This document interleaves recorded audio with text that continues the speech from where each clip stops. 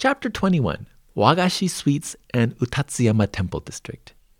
Several times throughout this tour, we have mentioned Takayama Ukon's expertise with the formal tea ceremony. The matcha tea served in the ceremony is meant to be accompanied by tea sweets. Known as wagashi, these delicate confectionaries could warrant a podcast tour on their own. But suffice it to say that Kanazawa abounds in elegant wagashi shops. There is even one sweets maker with an Ukon connection. It is called Koshino and is located a short distance from the Kazuemachi Chaya district. Navigation time.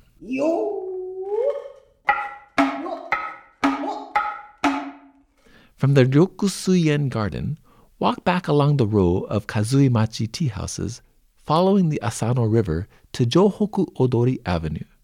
Turn left, crossing the Asano River, and proceed 650 meters. Koshino will be on the right. It is approximately 10 minutes on foot. Stop into Koshino and you'll see among their selection of sweets one type that is labeled boro and is described as being a Nanban sweet. Yes, that same reference to the southern barbarians. It is a simple cookie first introduced to Japan by the Christian missionaries from Portugal. Another popular Japanese sweet is manju, a pastry filled with sweet purple bean paste. Koshino calls theirs ukon manju, and it comes in a package marked with Takayama Ukon. They need to be ordered in advance, but ukon manju would make a memorable souvenir from your Takayama Ukon tour.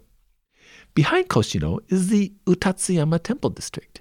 It is worth taking a wander along the labyrinthian pathways among the temples. This is one of 3 such temple districts in Kanazawa. All 3 are situated near major thoroughfares so that their winding passages can protect against enemy invasion.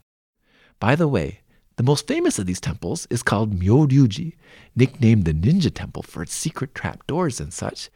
It is located near the Teramachi Temple District on the other side of town and offers an entertaining tour inside.